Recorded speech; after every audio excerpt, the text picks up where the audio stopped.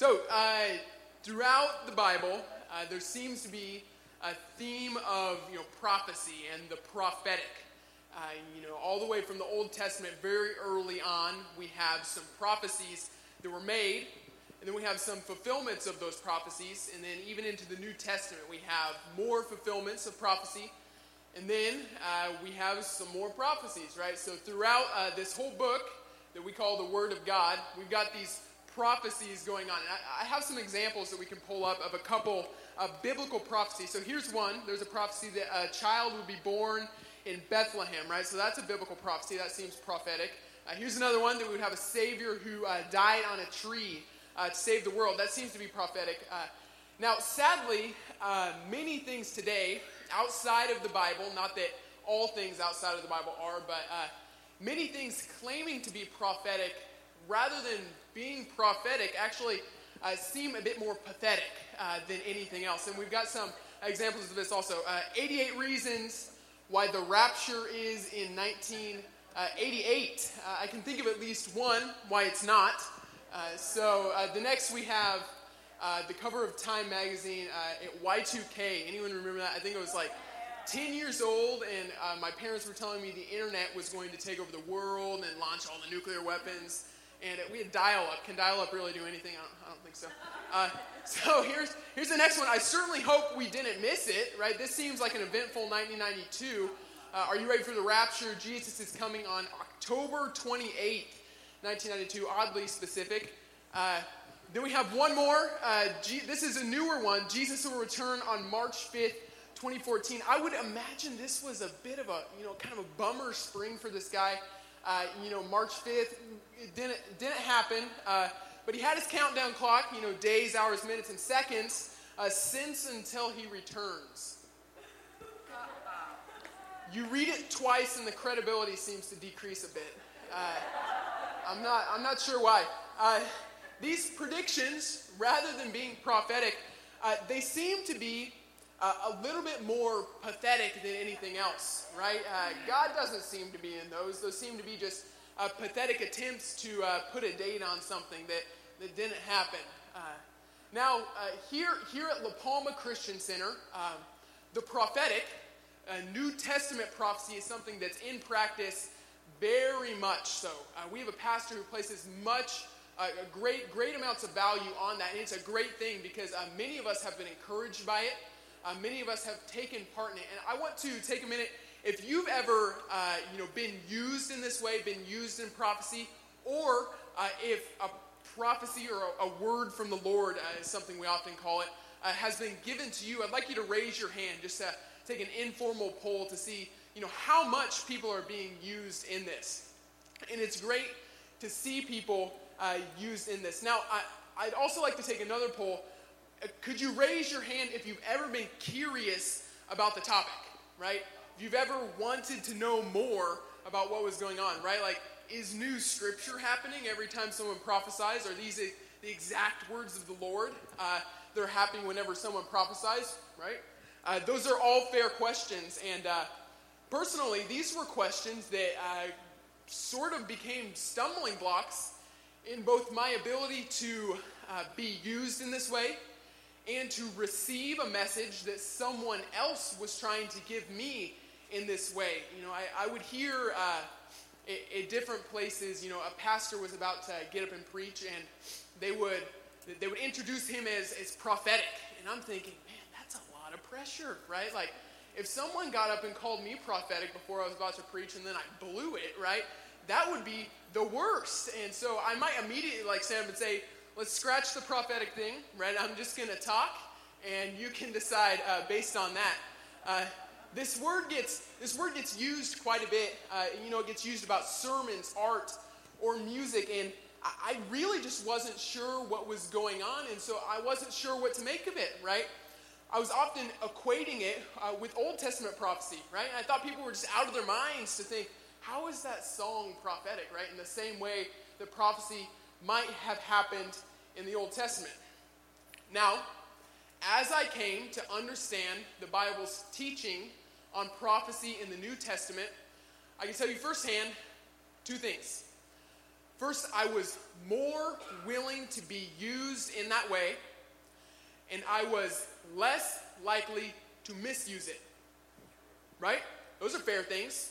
When you understand something more, you are then more willing to be used in that way, and you are less likely to misuse it, right? So this New Testament prophecy, this is something that happens quite a bit, but one of the main questions is, how did we get to this new type of prophecy that occurs? You know, it was highly anticipated in the Old Testament. Moses in Numbers, he talked about his great desire to see everyone prophesy and to see the Spirit poured out on everyone. And in the book of Joel in chapter 2, there's a prophecy that the Spirit would be poured out on everyone after redemption, that everyone would prophesy.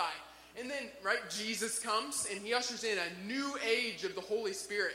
So we all relate to the Holy Spirit differently after Jesus did his ministry in the fullness and power of the Spirit. Now, after he did that, he also told us, right, that there was going to be an outpouring of the Spirit. And at Pentecost,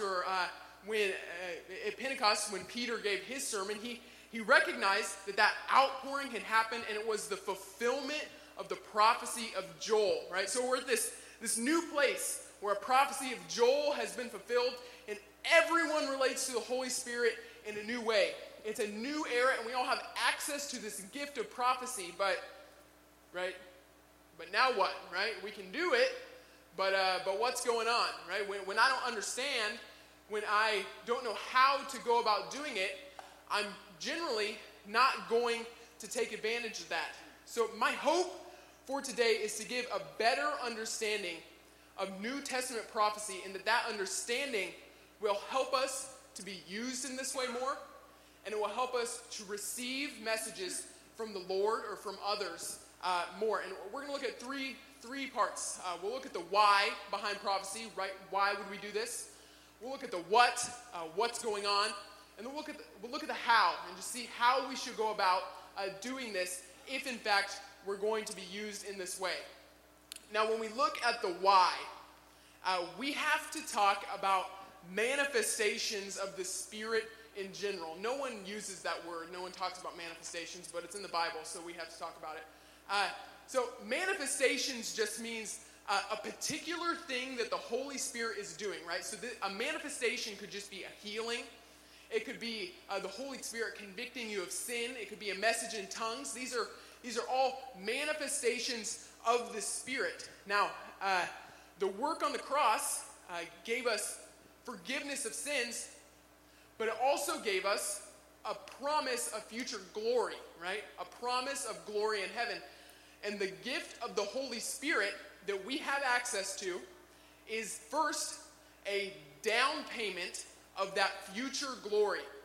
We are given the Holy Spirit to live inside of us, to convict us of sin, to guide us, and to use these gifts so that we can be reminded of the glory that awaits us in heaven.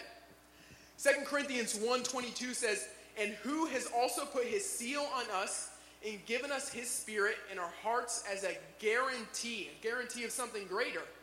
It says then in chapter 5, verse 5, "He who has prepared us for this very thing is God, who has given us the Spirit as a guarantee." Now, life with the Holy Spirit is great, right? We can attest to that. Life is better with the Holy Spirit than it is without the Holy Spirit. But the promise is that there is something far greater, that there is something far better in our future.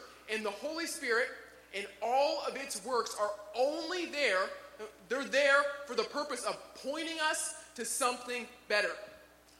Pointing us to something that we should endure for. Something that is worth it.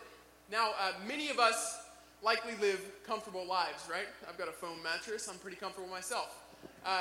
Does anyone else get comfortable in this world, right? I think we live in the West. We can all attest to that, that we experience some sense of comfort. It's not necessarily a bad thing, but it can be in the Christian walk. We can become too comfortable in the world that we live in. We can become too comfortable with the way things are so that this is all we want for ourselves. We do not expect or want the future glory in heaven that God has promised us. We do not look forward when we become comfortable. Instead, we look at where we are and only seek to stay where we are. It's the job of Christians, and has been the job of the church throughout history, to look at the world and see it for what it is. A fallen world with sin. A fallen world where people suffer. A fallen world where we experience our own inadequacies, where we experience the offenses and inadequacies of others.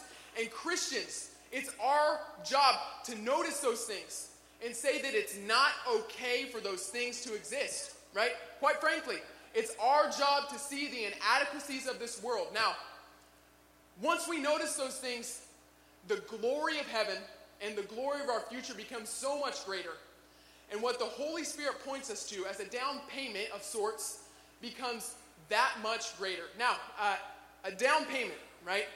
That's one reason why we have manifestations of the Spirit. The second is for the work of the ministry in the edification of the church, right? When I say edification, I just mean building up anything that might make the church better. We all know that the church has been commissioned to spread the gospel. Each and every one of us are ministers of the gospel. Ephesians 4 makes that clear. You might think of me as the minister, but all of us are ministers of the gospel, and it is all of our job to spread that gospel. The gifts of the Spirit have been given to us for the purpose of building up the church, for spreading that gospel, for the work of the ministry. 1 Corinthians 12:7 says, it talks about the common good. It says, to each is given the manifestation of the Spirit for the common good, right? We're given manifestations not for ourselves, not for our own good, but for the good of the entire body. 1 Corinthians 14:12 talks about the building up of the church. It says, so with yourselves, since you are eager for manifestations of the Spirit, strive to excel in building up the church. Right? These are very important purposes. Building up the church for the work of the ministry. We've all been equipped with things, right? Some of us teach, some of us encourage, but all of those things that we are given by the Spirit are for the sole purpose of building up the church body for the work of the ministry. It's not just to make someone feel good about themselves. It's to encourage them so they can do what they have been called to do. It's to build them up so they can carry out the task that God has given us. Now, these two reasons, the down payment of heavenly perfection and the work of the ministry and edification of the church, these reasons seem very applicable today, right? We need reminded of the glory and the future that God has for us. And our church still needs built up, which seems like there's still some purpose for the Spirit today. The only question then becomes, which gifts are we to use today, right? We're talking about prophecy specifically today, but there's a question of which gifts should be used today. Some gifts have been deemed miraculous, and there's a lot of debate centering around them. So things like healing, prophecy, or tongues have been deemed miraculous, and one camp says that those things existed for the sole purpose of authenticating the early apostles' ministries, right? God gave them miracles and different things so that people could know that they were from God, and so people could know that they were speaking on God's behalf or speaking the words of God. This same group believes that other gifts, the miraculous gifts, have ceased to exist. They no longer have any function in the church, right? So things like prophecy, tongues, or healing do not exist. And, it's important to remember that this group, they are our brothers and sisters in Christ. Yes, we disagree on a big issue. We probably do church in different ways, but these people are our brothers and sisters in Christ, and we need to engage this question honestly. Now, as an aside, right, when I was in college, I was on the debate team, right? That's out there, and we had to win debates, right? There were scholarships on the line, and so we did some stuff we weren't always proud of. And we discovered that one of the easiest ways to win an argument, right, probably the easiest way to win an argument, is just to offend the other team, right? Like, if we can get them offended, then they're going to stop debating and just start scoffing, and it no longer becomes about substance, right? Emotions might take over, and whoever can separate themselves from that can usually win, right? They're more rational, and they can engage what's going on more easily. So we did this from time to time, just for whatever reason. Now, I say that because when we engage this question, right? We are a Pentecostal fellowship. When we engage this question of whether or not tongues or prophecy should be used, many times we are quick to get offended. We are quick to be offended when someone disagrees with us, when someone tells us that we are doing it incorrectly. Now, the reason I told you that story about my debate experience and my bad practices is that getting offended is of no use to us. It is of no use in defending what the Word of God says. It is of no use in honestly exploring the truth. If we believe that this is the inspired Word of God, then what we've done for the past 100 years is of no relevance. I'm not saying that tradition doesn't matter. I'm saying the text matters more. And when we explore these questions, we shouldn't explore them with tradition that we're trying to defend, with practices that we're trying to defend. Our job instead is to look honestly at the Word and ask God, how do you want us to do this? Father, how do you want us to carry out your task, and what do you want us to do? If, in fact, the text supports the view of those who think prophecy should not be used, then we should not use prophecy, right? If the Bible says that, and if the Bible teaches that, we shouldn't do it. Luckily, it doesn't. The battleground, sort of the ground for discussion for this question is 1 Corinthians 13, 8 through 13. We have it up here. Love never ends. As for prophecies, they will pass away. As for tongues, they will cease. As for knowledge, it will pass away. For we know in part, we prophesy in part, but when the perfect comes, the partial will pass away. When I was a child, I spoke like a child. I thought like a child. I reasoned like a child. When I became a man, I gave up childish ways. For now we see in a mirror dimly, but then face to face. Now I know in part, then I shall know fully, even as I have been fully known. So now faith, hope, and love abide. These three, but the greatest of these is love, right? The purpose of this passage is to show that love is superior because it's eternal. It tells us very early on that prophecies, they will pass away, right? There's going to be a time when we don't need prophecy anymore. Prophecy is only a partial fulfillment. It gives us partial knowledge, but there's going to be a time when we have full knowledge. We're not going to need it at some point in the future, right? So the center of the debate is on when will we no longer need prophecy? When, right? Is now the time that we don't need prophecy? Or is it sometime in the future? Verse 10 seems to answer that question. But when the perfect comes, the partial will pass away, right? So when the perfect comes, what's that mean? I'm not totally sure as of now. No one says that anymore. Perhaps a paraphrase of this is, when the perfect comes, prophecy and tongues and other imperfect gifts will pass away. So it all centers on when the perfect comes. But what's that, right? Verse 12, if you read further, seems to make that more clear. It says, for now we see in a mirror dimly, but then face to face. When the perfect comes seems to be a reference to the return of the Lord. It seems to be a reference to the second coming. Face to face is a phrase used throughout the Bible in the Old Testament of being in the presence of God, of seeing Him face to face in a different way. Now, the other view that thinks that prophecy shouldn't be used today, they say that when the perfect comes is when Scripture was completed, right? When the Bible when they finished writing it, we no longer needed prophecy. This doesn't seem to deal with the face-to-face language that's being used. Face-to-face seems to imply the return of the Lord. So this seems to support the practice of using prophecy today because the Lord did not return in 1988, despite the 88 reasons.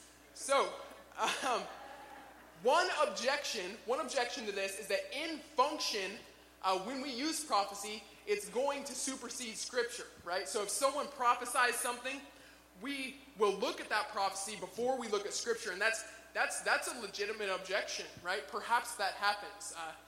One man answers it like this. He says, the abuse of a gift does not mean that we must prohibit the proper use of the gift.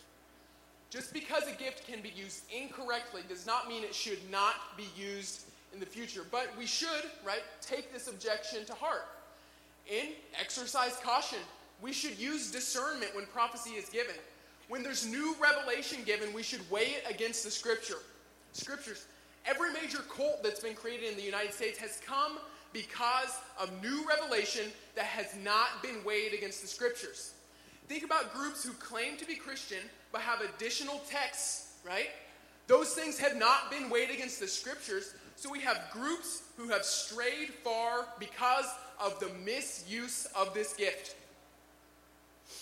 So we have the why, right? We know we have prophecy as a down payment of heavenly perfection, and also for the work of the ministry, but what is prophecy, right? What goes into that? I think that's a fair question. And the best summation of what it is that I've heard is that it's telling something that God has spontaneously brought to mind. You're just telling someone something that you think God has put on your heart. So perhaps God puts on my heart that I should encourage another person in this area, right? God puts that on my heart. I honestly approach the person and say, I think God has told me this. I'd like to encourage you in this area. And that's it, right? I don't have to, shout. I don't have to do anything. I just honestly tell them this is what I think is happening. But there's the possibility that I'm wrong, right? That possibility makes this a little bit different than Old Testament prophecy. Deuteronomy 18, it talks about the Old Testament prophets as speaking the direct words of God, right? If they were in fact wrong, Deuteronomy 18 says that they were not prophets, right? There was no reason to fear them. Now, you might be asking, well, why isn't there some sense of continuity between Old Testament prophets and New Testament prophets? What happened, right? What's the difference? Rather than New Testament prophets being the same as Old Testament prophets, I think that New Testament apostles are the counterparts of Old Testament prophets, right? They seem to be more comparable to that group. Paul talks about this in 1 Thessalonians when he defends his own ministry and says that it's the very words of God that he's communicating. Now, when I say apostles, I'm talking about the original apostles. This word is used by different groups today, and I'm not totally sure what they're referencing when they say it, but I'm talking about the original ones. So, no apostolic group today, right? Not the same thing. That's not what I'm talking about. They could be right. They could be talking about something else, but right, this is what I'm talking about. So New Testament prophecy, differing from that of Old Testament prophecy, has, right, it has a subjective part to it. There's a part of you where it can be incorrect. And we have an example of someone who was a little bit off, who was called a prophet. In Acts 21, there's a guy named Agabus. Agabus walks up. He says, 21, 10 through 11, it says, while we were staying for many days, a prophet named Agabus came down from Judea. And coming to us, he took Paul's belt and bound his own feet and hands and says, thus says the Holy Spirit, this is how the Jews at Jerusalem will bind the man who owns this belt and deliver him into the hands of the Gentiles. I'd be uncomfortable if someone took my belt off, but Agabus takes his belt off, binds his own hands, and he prophesies to him. He says, this is what I think the Holy Spirit's telling me. If you go to Jerusalem, the Jews will bind your hands. Now, right, he's mostly right. When Paul goes to Jerusalem, like 3 paragraphs later, he's bound, but it's by the Romans, right? So is it the case that God was wrong here? Right? It doesn't seem so. This seems to be consistent with the view that Agabus saw a vision from the Lord and then interpreted what he saw with his own fallible words, with his own human words, and presented to Paul what he thought God had spontaneously brought to mind, with what he thought God had brought to his mind for him to communicate. Now, maybe this element of subjectivity makes you want to avoid prophecy altogether, right? Because if we can be wrong, why would we want to do it? Why would we want to avoid it if it could be bad? Paul addresses this very question in 1 Thessalonians 5:19 through 21. He says, "Do not quench the spirit. Do not despise prophecies, but test everything. Hold fast what is good." There seems to be an obvious implication that some prophecy won't be good, right? Someone might be off. Someone might be wrong. We're human, and if in fact we're communicating something through human words, there's a very real risk that we are going to be wrong. Rather than getting rid of prophecy altogether, Paul's advice is to test everything against Scripture. Is to test everything against what we know is true. So, how do we go about testing things today, right? I think we should prayerfully consider every prophecy that we've been given, right? We don't need to just hear the prophecy and in one ear and out the other. Perhaps you should consider these things in your own prayer time and just ask the Lord, is there something you want me to take from this? Maybe this means writing them down, right? Most of us have paper here. We could easily write something down if we heard it, we believe it might be from God, and we want to consider it further and test it. Maybe it means that we need to start that practice so that we can further test these prophecies that are going on. Now, Paul seemed incredibly clear that we should not discourage prophecy because of this. I agree. Many of us who might be uncomfortable with the subjective nature of this prophecy need just that in our lives. We need more of the subjective in our faith. We need the subjective relationship with the Lord. We need our relationship with the Lord to be personal. We need it to change us and work inside of us. We need to be more in tune to what God is speaking into our lives, and it's in that subjective that our relationship with God grows. It's in that very subjective thing that our personal relationship with the Lord grows. Now, this does not mean that we rely solely on the subjective, right? Just like we talked about before, we weigh everything subjective against what we know is objective, what we know is true. So the experiences we have at the altar where we hear the Lord speaking to us, we need to listen. We need to be present and be asking the Lord, what is it you want me to take away from this? But we need to prayerfully consider those things and test them against what we know is true. Now, we know what's going on, right, with prophecy. We know why we're doing it. But it also seems like prophecy is something that we should all desire. It says in 1 Corinthians 14:39 to earnestly desire prophecy and do not forbid speaking in tongues. So if we should earnestly desire it, the question then becomes, how do we go about doing it? Right? How do I do this? This seems odd. This isn't something I do in my everyday life. And one of the first questions I think of is, won't this be terribly awkward? Right? Welcome to my world. Everything I do is terribly awkward. But sometimes we just have to, you have to wade through the awkwardness.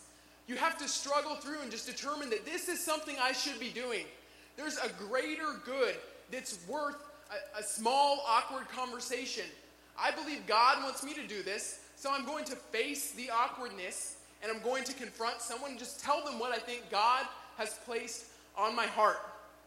Now I have four guides or 4 pieces of advice for practicing prophecy, right? So if we're going to practice prophecy, or just going to practice communicating to others what God has placed on our hearts, right? Prophecy is a biblical word, but if you call something prophecy, it seems like it has a lot of pressure. But if we're going to communicate what we think God has put on our hearts, I think there's 4 good guides we can use. The first is that we should do it with patience. If we are going to be used in this way, we need to be used with patience. We should never be so eager to be used by God that we make something up or that we stir something up inside of us because we are impatient. Instead, we should wait on God and recognize that we are only a tool that God is to use. And the time that we are to be used is when God decides to use us. We wait on God completely. When we wait with patience, that's when God uses us rather than us misusing this gift. Now the second thing, right? We wait with patience. The second is that we do this with humility. There should be no focus on you when you are being used in this. If the focus is on you and people are looking at you and maybe glorifying you because, you're so spiritual, then I think we are approaching this in the wrong way.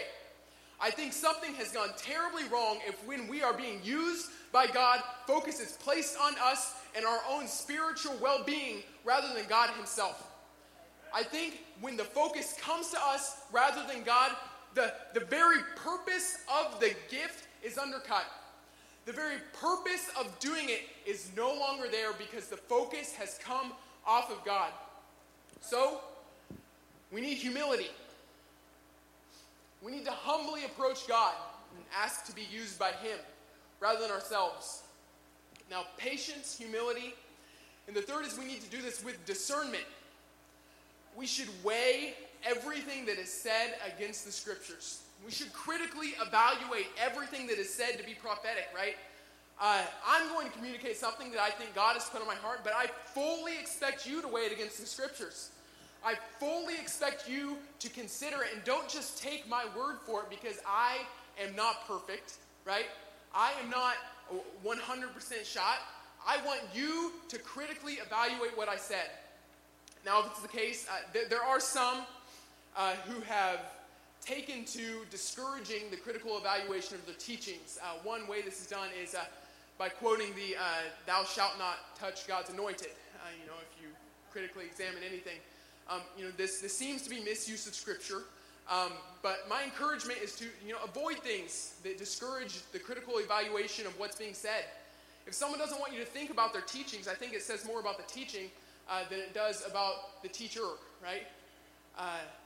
So with discernment, we weigh these things against Scripture. Now the last thing, we have patience, humility, and discernment. And the fourth is we should do all things with love. If the purpose of this gift, if the purpose of prophecy, if the purpose of speaking what God has placed on our hearts is for the work of the ministry, is for the building up of the church and the common good, then all things that we do in this need to be done with love. All things that we do in this need to be done with love in our hearts and with the good of others in mind. Now, one way that prophecy or speaking what God has placed in your hearts to other people happens is with words of encouragement, right? Has anyone ever had a word of encouragement given to them? Maybe no one said, God put this on my heart, but they just approached you and encouraged you. That's the same thing. You don't have to tell someone that, but you think God has told you to encourage them. I have. Miss Mickey, you encouraged me in something that was on my heart very deeply, that I was struggling with, and you came up and just told me that you had faith in something, and it worked greatly in my life and encouraged me deeply. I'm sure Miss Mickey has done the same for many people here. And that's of great value, right? Of great value. To know that God is placing my needs on the hearts of others. To know that God has my needs in mind. And to know that God has equipped other people to help me with my walk. That's of great value in the work of the ministry. Of great value in what we were doing. Of great value in living the Christian life. Of walking throughout the world. And that should never be downplayed. Encouragement should never be downplayed. Now I want you to go ahead and bow your heads. I'd like to, ask you a couple questions. Oftentimes, our experience in church can be more like that of a spectator. We maybe come and we see God working. We see God doing things, and we just kind of sit back and watch. We're not being used by God in anything. If that's you, if you have experienced church or your faith or God as a spectator and you want that to change, if you would like your path and your walk to change so that you are fully active, being used by God, I'd like you to stand now. If you would like to be used by God in this way, to be used by God in the gift of prophecy, just listening to what God has for you and sharing it with other people, I would like for you to stand now so that we can pray with you, so that you can just honestly ask God to be used, so that you can honestly look to God and say, God, I surrender myself to you and ask that you would use me in great ways, that you would use me to encourage others, that you would use me to communicate what you want communicated above all else. Now, maybe it's the case that you've been used in the gift of prophecy many times, that this isn't something new to you. Maybe it's the case that you've always been involved in the gifts of the Spirit, but you just need a refreshing. You need the Spirit of God to pour into your life and refresh inside of you so that you can humbly look to Him for what He wants done. If that's you, I'd like for you to stand. I'd like for you to stand and just look to God for a refreshing spirit, for a refreshment inside of you.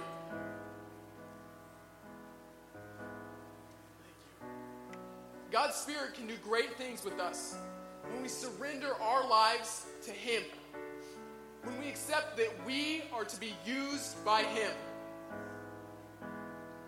Butler's going to lead us in a song, and in this, I just want us to take this time to ask God to use us, to humbly surrender everything that we are to Him so that we might be used. Lord, I give you my heart, I give you my soul, I live for you alone, every breath that I take, every moment I'm awake. Lord, have your way in me. Lord, I give you my heart, I give you my soul. Live for you alone, every breath that I take, every moment I'm awake. Lord, have your way in me. Now, with everyone standing, let's bow our heads and pray together. Father God, we surrender everything that we are to you. Lord, we surrender our words. God, we surrender our minds and we surrender our actions, Lord, so that we might be used by you. God, so that we might be filled with your Spirit. Lord, so we might help to carry out your work, to carry out the work of your ministry. Father God, go with us. Lord, help us this week. Jesus, help us to be used by you. It's in your name we pray. Amen. Amen. Thank you for coming out. You're dismissed.